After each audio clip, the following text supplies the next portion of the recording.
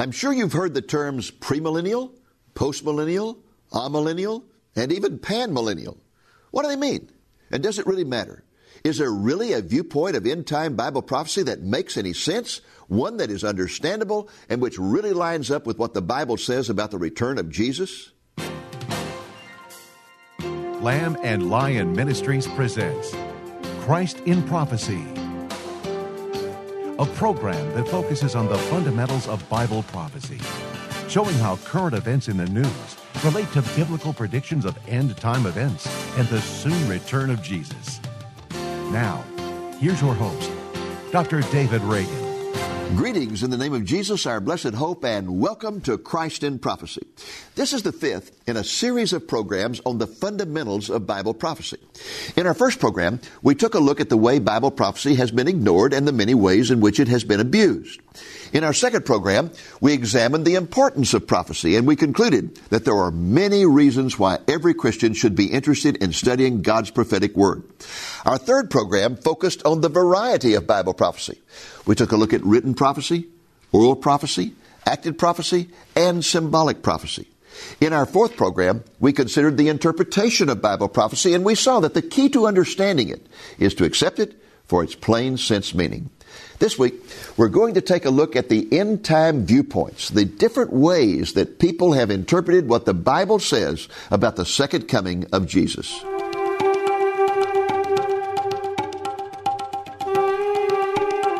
My topic for this session is end-time viewpoints. Bible prophecy tends to be a very confusing subject for a lot of people because what it says about the end times has been interpreted in so many different ways. One of the jokes that goes around that illustrates this point is the joke about four pastors who were sitting together one day at lunch just talking, and one of them said, "Hey, fellas, you know, I'm premillennial." And everybody sat there for a moment and thought about it, and another one said, "Well, you know what? I am amillennial." And the third one said, "Well, so what? I'm postmillennial." The fourth one didn't say a thing. He just kept drinking his coffee. Finally, they turned to him and said, "Well, brother, what are you?" He said, "Well, I haven't got the slightest idea what's happening in the end times, so I am a panmillennialist. I believe it'll just all pan out in the end."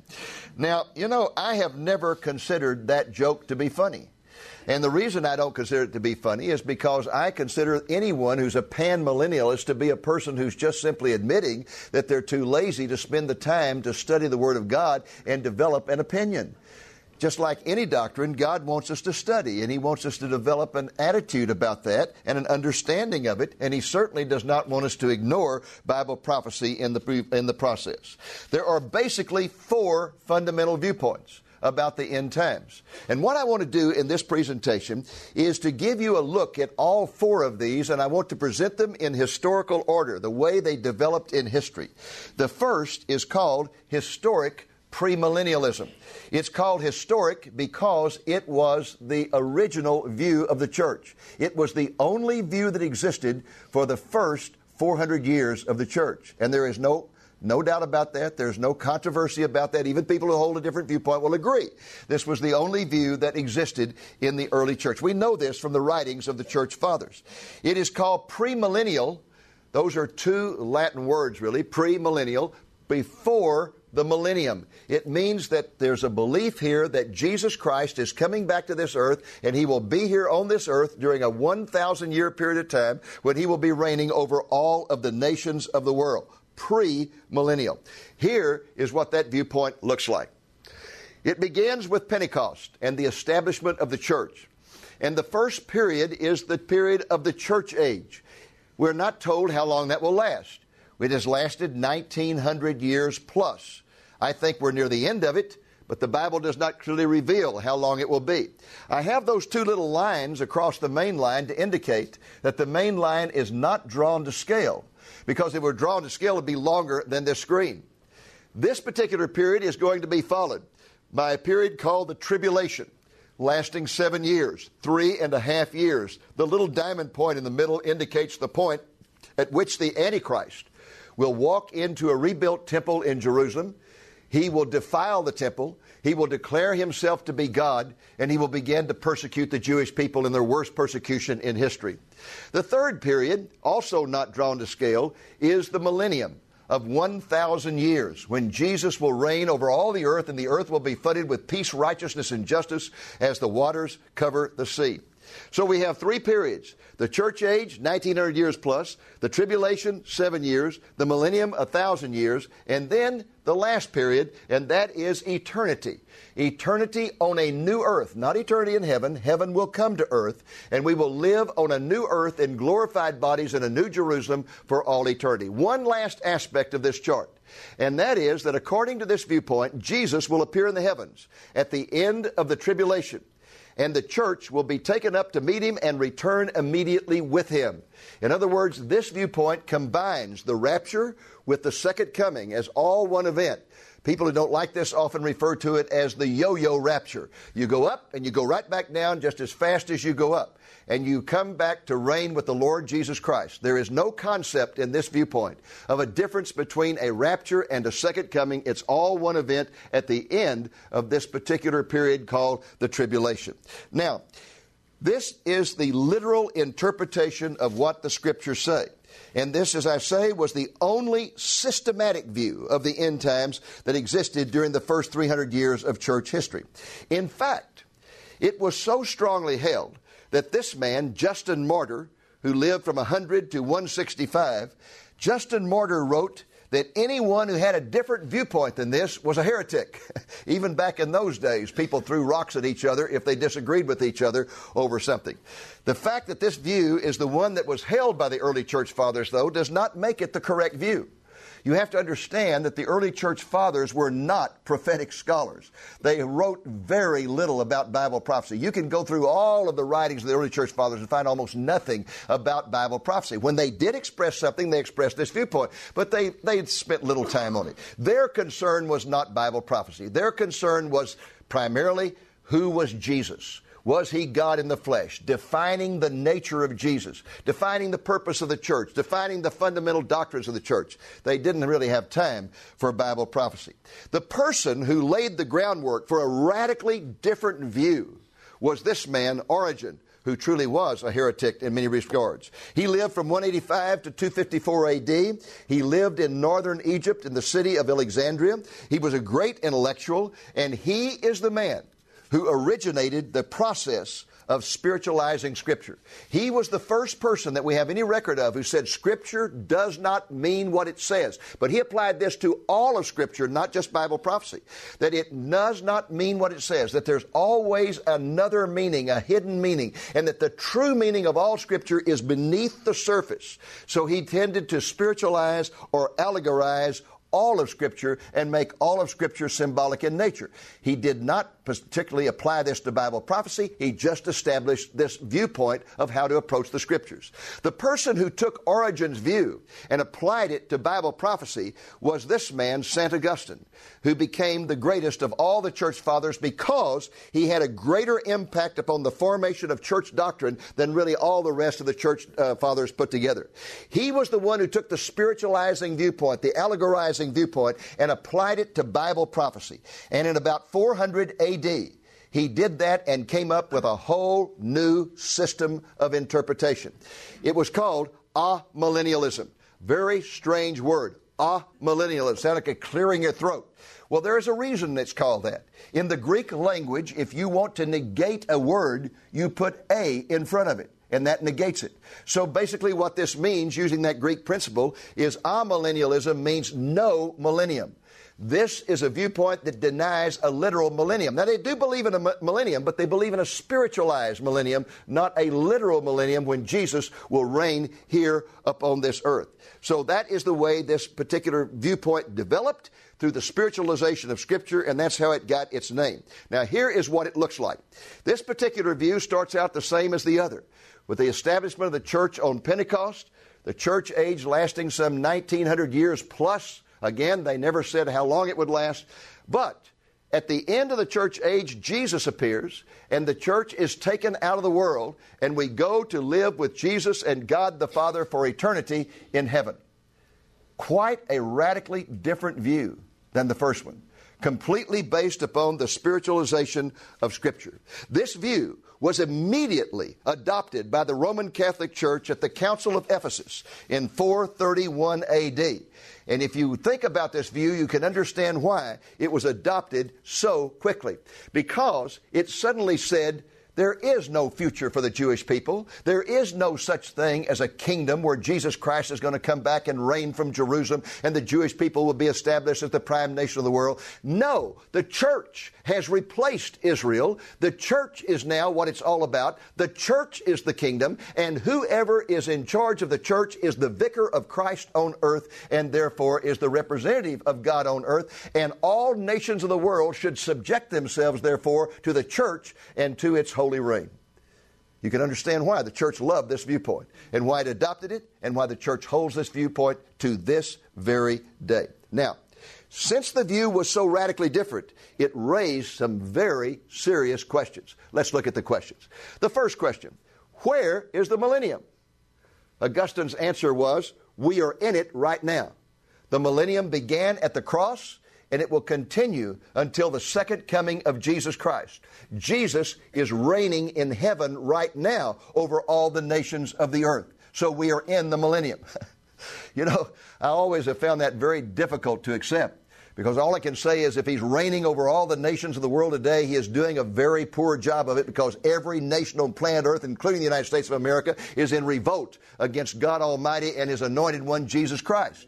But this is the viewpoint. He is reigning in heaven today. He is reigning over all the nations of the world. We are in the millennium. What about the 1,000 years? Well, Augustine believed it really would be 1,000 years. The Lord would come back at the end of 1,000 years. But when the 1,000 years passed, those who held this viewpoint simply spiritualized the 1,000 years and said, well, it doesn't really mean 1,000 years. It just means an indefinite period of time. And it will be what time between the first coming and the second coming, regardless of the length of that time. Another question, how could we be living in the millennium when there is so much evil in the world? The Bible describes the millennium as a time of peace and prosperity and righteousness. How could we say that we're in the millennium? And the answer to that always has been, well, it's all relative. You see, the Holy Spirit is in the world today. The Holy Spirit came as a result of the establishment of the church. The Holy Spirit is in the world in a special way. And because the Holy Spirit is here, evil is restrained. If the Holy Spirit were not here, boy, it would be 100 times worse than it is. So relatively speaking, we're in the millennium because it's not as bad as it could be. Not the way I read the Scripture, but that's the explanation. Okay, where is the tribulation? Where is the tribulation? There's no tribulation in this viewpoint. The answer again, we're in the tribulation now. The tribulation is spiritualized. And again, the idea is we are simultaneously in the millennium and in the tribulation. We're in the millennium because the Holy Spirit is in the world. We're in the tribulation because the church is being persecuted and always will be. What about the 7 years that the Bible says the tribulation will answer? Well, the 7 years doesn't mean 7 years. The number 7 just stands for perfection. It stands for completion. So, you know, the tribulation might last 2,000 years, but the 7 years just simply means a complete period of time. You see how all of this is based upon the spiritualization of everything. The words, the concepts, the numbers, everything has to be spiritualized. Where is the second resurrection? The Bible says there's going to be 2 resurrections. A resurrection of the just, the resurrection of the unjust. Where is it? There's only one resurrection here. The resurrection that occurs at the end of the church age. It's a major problem for this viewpoint. Augustine's answer was, the first resurrection was a spiritual one. The first resurrection is the one that you experience whenever you accept Jesus Christ as your Lord and Savior. The second resurrection, though, will be a literal one at the end of the church age, about the only thing that He made literal. So He makes one resurrection spiritual, the other one literal, and that way He comes up with 2 resurrections. Okay, next question. Where is the new earth? The Bible says we're going to spend eternity on a new earth. Where is that new earth? His answer, that's just code language for heaven. Certainly we're not going to spend eternity on a new earth, because that would violate one of the fundamental principles of Greek philosophy. One of the fundamental principles of Greek philosophy is that everything material is evil. And therefore, those things that are holy and spiritual cannot be mixed with those things that are material. And therefore, the release of the spirit from the body is a good thing because it gets away from this evil thing. That's where Gnosticism came from. The Gnostics began to say, how could God, who is holy, be inside a real human body, since the body is evil? Therefore, Jesus was just a spirit and not a real being. So he spiritualized it and said, no, it's just going to be heaven. Where is Satan? Is Satan bound during this time? The Bible says during the millennial reign of Jesus Christ, Satan will be bound. Is he bound? The amazing answer then and today by amillennialists is yes, Satan is bound. He was bound at the cross and he's bound now. I was teaching this one time and a guy he just got so upset. He jumped up and interrupted me. He said, "What do you mean he's bound?" I said, "Well, I'm not saying this. I'm saying this is this viewpoint." He said, "Well, I'll tell you one thing, buddy. If he's bound now, he's bound on a very long chain because he's always chewing on my leg." And I said, "Well, all I got to say is amen." That's right. Furthermore, the argument is that as a result of the Holy Spirit coming in the world and the Holy Spirit indwelling believers, Satan is bound because he who is within us is greater than he who is in the world. That's the argument. But if you look at the Scripture doesn't say that. What the Scripture says is that Satan will be bound in a special way. He will be bound so that he can no longer deceive the nations. Well, are the nations deceived today? I think so. Therefore, I do not believe that Satan has been bound in the way in which this viewpoint holds, because when he's bound, the nations will no longer be deceived. Okay, that is what we call the amillennial view. It is the dominant view in Christianity today. This is the majority viewpoint. This is the view that is held by the Roman Catholic Church. It is the viewpoint that is held by the vast majority of mainline Protestant denominations. The overwhelming majority of all professing Christians on planet Earth today believe in this particular viewpoint of the end times. Now, this brings us to the third view. The third view of end-time events was developed by an English Unitarian minister, of all things, an English Unitarian minister by the name of Daniel Whitby, who lived from 1638 to 1726. It was in the 18th century there that he began to develop, the 17th century really, that he began to develop this new view of the end times. And this view was a product of 17th century rationalistic thinking. It's therefore grounded, the whole view grounded upon a basic fallacy. It's grounded upon an assumption that is as unbiblical as it can possibly be. The assumption it's grounded upon is the goodness of man, the essential goodness of man, and the perfectibility of man.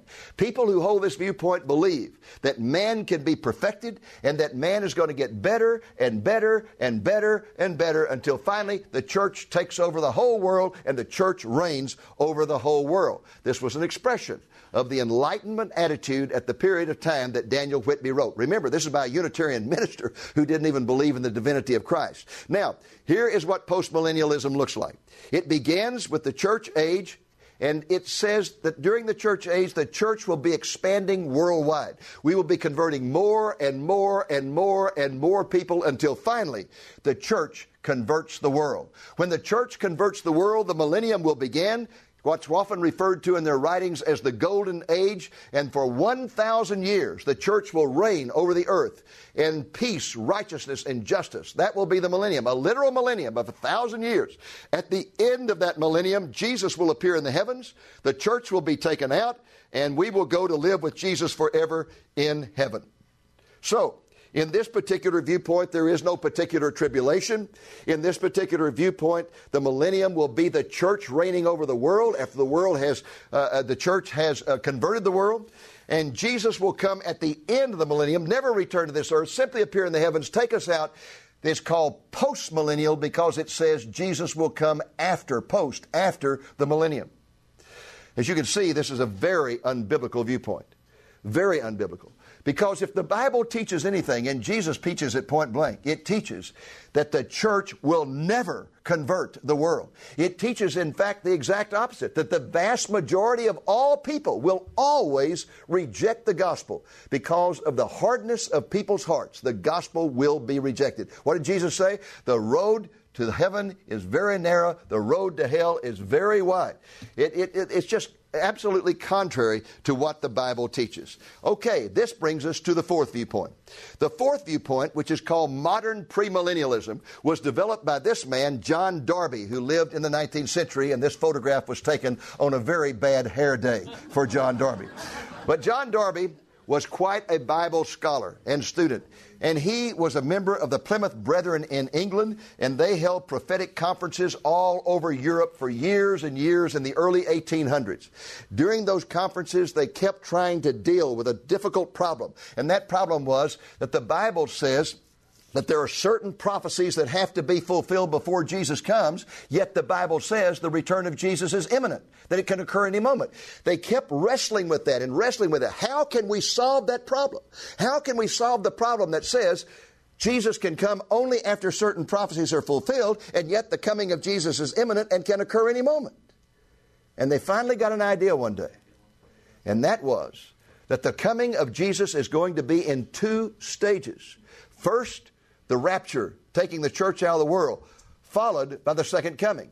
That the rapture was an imminent event, that the rapture could occur literally any moment.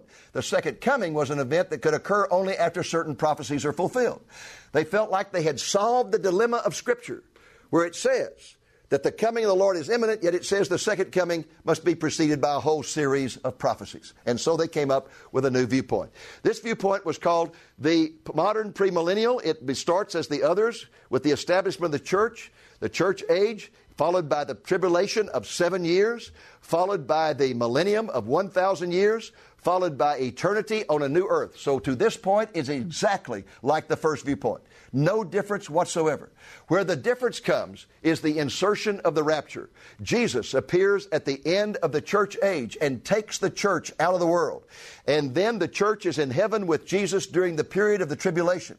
At the end of the tribulation, the church returns with Jesus to this earth and begins to reign with him for 1,000 years. So the separation of the rapture from the second coming is the distinctive aspect of this particular viewpoint, and this is what we call modern premillennialism. Now, this particular view raises a problem also. The Bible says there's only two resurrections, but this viewpoint has several. The first resurrection it would point to is the resurrection of Jesus Christ that occurred after his crucifixion.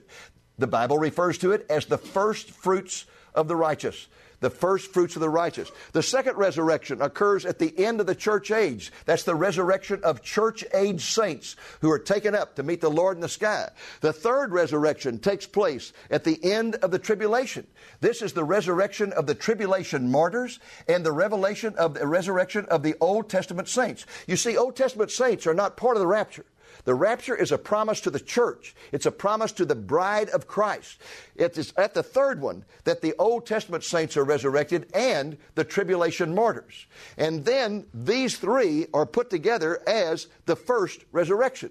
The argument being that when Jesus refers, and the Scriptures refers to two resurrections, it's referring to two resurrections in kind, not two resurrections in number. There are two resurrections in kind, the resurrection of the just and the resurrection of the unjust. The resurrection of the unjust will occur at the end of the millennial reign. The resurrection of the just will occur in three stages, all of which constitute the first resurrection, the resurrection of the just. And those correspond with the Jewish cycle of agriculture. In the Jewish cycle of agriculture, when it came time to bring in a crop, like the wheat crop from the field, the first thing they did was to take the very finest, a part of the very finest, and offer it up to God as the first fruits. Then they waited a while and did the general harvest. But they left the corners of the field, which were the gleanings. So every harvest was in three stages. The first fruits, the general harvest, and the gleanings. The first fruits, Jesus Christ. The general harvest, the church age saints. The gleanings, the Old Testament saints, and the tribulation martyrs.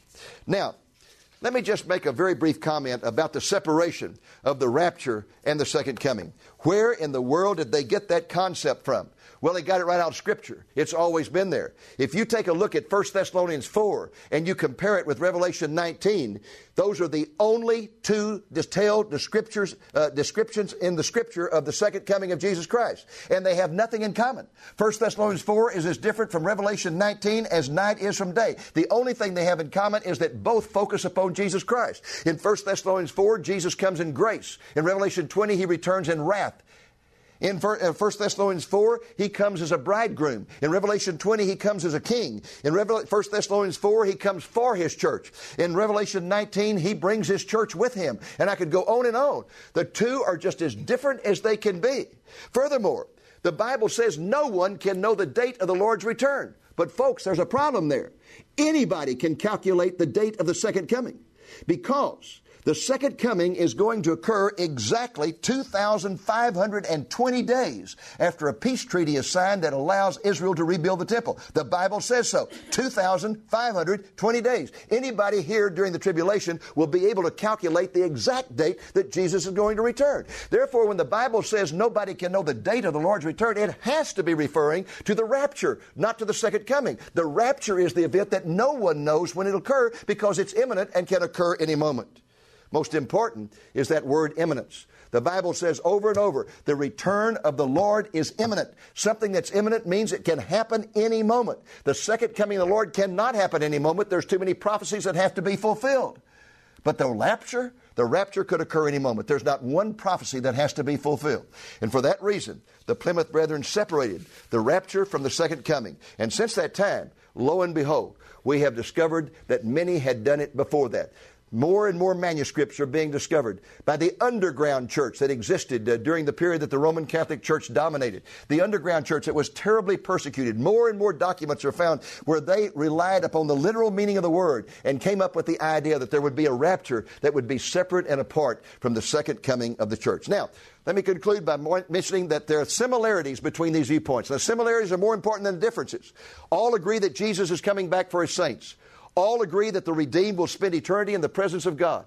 The differences are significant. Two of the views, the amillennial and postmillennial, deny that Jesus will ever reign over this world. And one of the views, the postmillennial, denies the soon coming of the Lord. If you hold that view, you cannot believe that the Lord is coming soon because there's too many prophecies that must be fulfilled. I want to end with an appeal and a reminder. The key here is spiritualization. Always spiritualization. If you spiritualize Scripture, you'll have one view. If you don't, if you take its literal meaning, you'll have another. An appeal. Accept the message of Scripture for its plain sense meaning. Don't play games with God's Word by spiritualizing it. And then the reminder. The first coming prophecies meant what they said. That should be our guide for interpreting the prophecies of the second coming.